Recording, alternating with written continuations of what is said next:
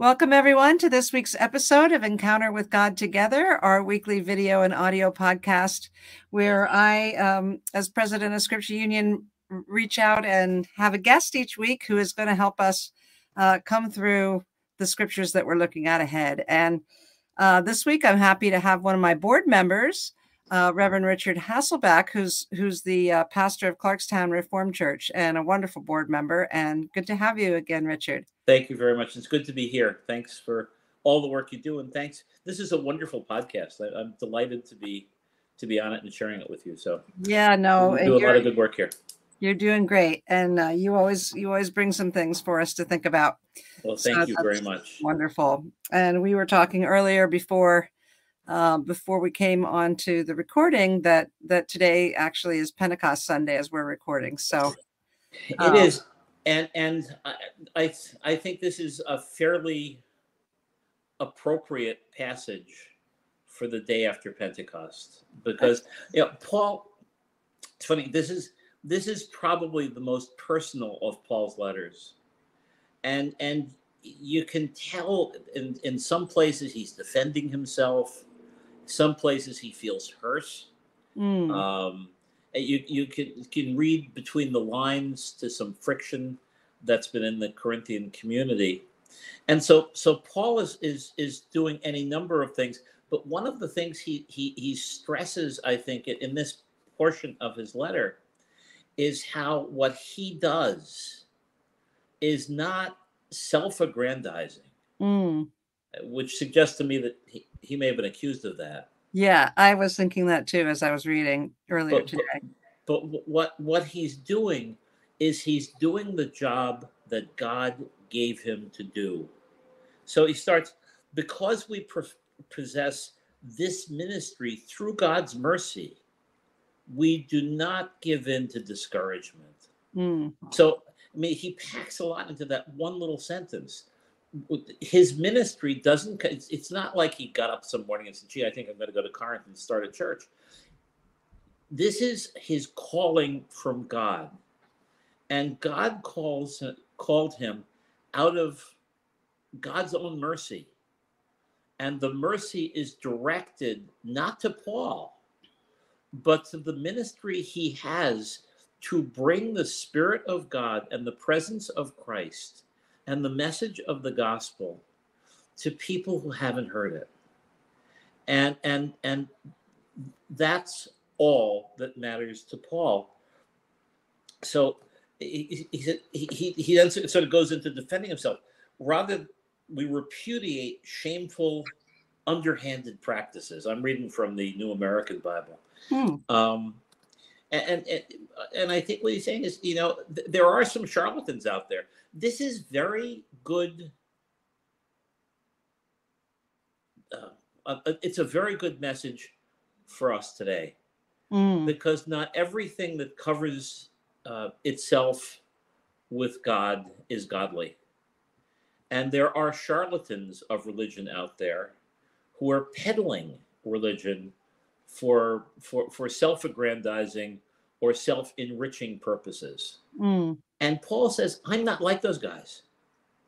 And I think he probably also says, when you're looking for guides in your religious life, look for people who are genuine believers, who bring you the message. I mean, of course, I'm the pastor of a church and I am paid, but I don't do this. I mean, I'm also an attorney. I could make a lot more money doing something else, but I do what I do because I love doing it. Yeah. And because I believe that I have a calling from God in God's mercy, and that mercy is directed to me, and it's a blessing to be a minister, but it's also directed to the people to whom I bring the message. And the message is powerful to the extent that it has integrity. And it has integrity when it flows from faith. It's not theology, although theology is a part of it. It's believing in the relationship that we have with the Father through the Son in the Spirit. Mm. And it's a Trinitarian thing. Next Sunday is Trinity Sunday. It's a Trinitarian thing. It's God engaged with us in the totality of God's being. So God chooses to be intimate with us. That's what Jesus makes possible. Jesus, the new Adam, tears down the wall that sin had created, so that God can be intimate with us as he was intimate with Adam in the garden. That's the gift of the cross, really, and the resurrection and the ascension and the sending of the Spirit. So with that Spirit sent, we are to be new beings. And and that's easy to say, but the challenge of Christianity isn't to say stuff, it's to live in such a way that we become lights in the world. In the gospel, I read the gospel today in church. It's John 20. It's the Jesus appearing in the upper room, and he says, "Peace. I give you peace." He says it twice. And they're full of joy. And then he says, "As the Father has sent me, I send you." And I think those three things, you see this in Paul as well. When the presence of the Lord is with us, we have peace. Just in the verse just before the one that we're reading today, Paul writes, "The Lord is Spirit, and where the Spirit of the Lord is, there is freedom." All of us, gazing on the Lord's glory with unveiled faces, are being transformed from glory into his very image by the Lord who is the Spirit. That's what Paul's belief, and it's enhanced in our passage, is that we are being transformed not by Paul's preaching, not by doing good stuff. We are being transformed by our relationship with Christ, and that is pure gift. Yeah. And Paul, he defends himself a little bit. He says, that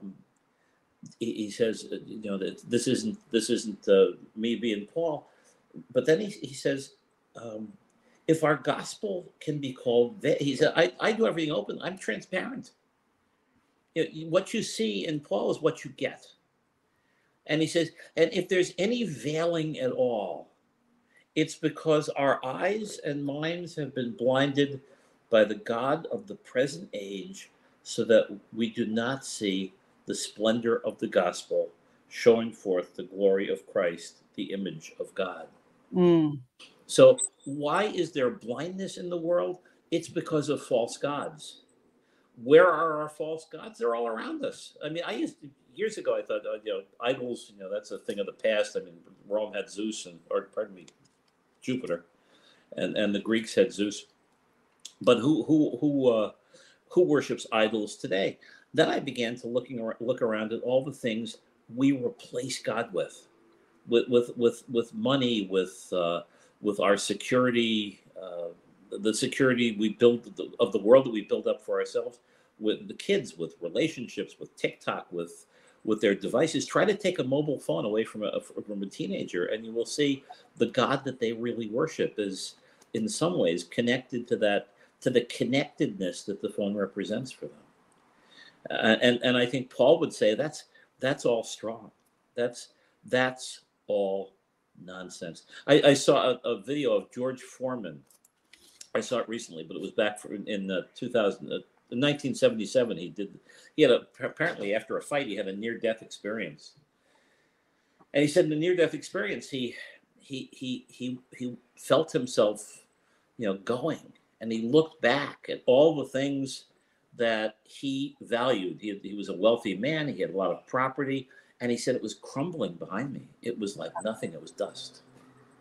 And he came out of that experience saying, not having been terribly religious before that, saying Jesus is Lord, and that's all that matters to me. Wow. And I think that is something that Paul reflects here when he says, look, if your eyes are blind to the splendor of the gospel, that's because you're looking in the wrong place. And that's why it's so hard to build Christian community in cultures like ours, where we're so wealthy and so comfortable, and where there's so much stuff that we get to want and hoard and grasp at. And if you look at a place like Africa or India, where the Christian church is growing exponentially, it's because they don't have all that stuff. For them, Jesus is Lord, and he's their hope. So I think Paul is onto that. And again, he says it's not ourselves we preach, but Christ Jesus is Lord. Paul is Christocentric. He never loses his focus on what he's doing. He can whine a little bit. He can be a little, a little unsure of himself personally. But when it gets to his message and when it gets to his mission, he says, I preach Christ and Christ. Elsewhere, he says, I preach Christ and Christ crucified. And for the God, he says, who said, let the light shine out of darkness, has shone in our hearts, that we in turn might make known the glory of God shining on the face of Christ. He goes on to say, this is the treasure we possess in earthen vessels. And there's a beautiful link there to Genesis, right? The God who called light into being and forever ended the power of darkness, shines in us as we let the light of Christ radiate from us. That's our job. And it's really what none of us can do that on our own. It's a tall order. It was a tall order for Paul. It's a tall order for us. But today is Pentecost, which is the day that reminds us that what we can't do on our own, we can do because we are made new by the Spirit. And that Spirit within us has tremendous power if we use it. And we won't use it unless we believe in it. And we won't believe in it unless we see it at work. So allowing ourselves to just be in the Spirit and let God do the work, but never. Paul is never ashamed of Christ, and we must never be ashamed of Christ either. Paul has this treasure. He says we've got this treasure in earthen vessels. Well, if you have a treasure, you're happy, right? You tell people about it. You call your friends. Look what I've got in my earthen vessel. I've got a treasure here. And I think that's we have become so trained to be quiet about our faith that we don't share it with our neighbors who may not be Christians, but who may really need to hear that there's power in the name of Jesus, that's available to them. Just one last, I don't know how much time I'm speeding through here, but one last story if I have time for it. Sure. I had a meeting yesterday with a wonderful woman, Janelle Patterson, who works with the Agino Foundation. They dig wells in Africa, and she was telling me a story about they wanted to put a well in northwest Uganda, and it ended up that they got an engineer, or the project was all set, they had it funded, and they were looking for the right place to dig. And all the Christians, they do this in conjunction with the local churches. So all the Christians in the area are saying, the Lord, may it be on my land. And the engineer came back and said, well, the best place to put this well is in the village of Koboko, which is a Muslim village, on the land of a 90-year-old gent by the name of Anan. The pastor John, his name was, went to Anan and asked if they could build the well in his land. And his response was, "Allah be praised, Allah be praised." And so Pastor John asked if you could pray with him, and he did. And the next day, John got a call from Anand. "Could you come and visit?" Anand was crippled. He couldn't use his legs. He couldn't walk. When John went back, Anand came out of his house walking, carrying 2 buckets, saying, "Pastor John's God, that's my God. Wow. And Agino's God is my God, and Jesus is my Lord." Wow. He was the imam of that village. He was baptized last month. He was 90 years old. Baptized last month. Many folks in the village are now coming to Christ, and he had quite a bit of land, which he gave to the church. He wants to build a nice church there.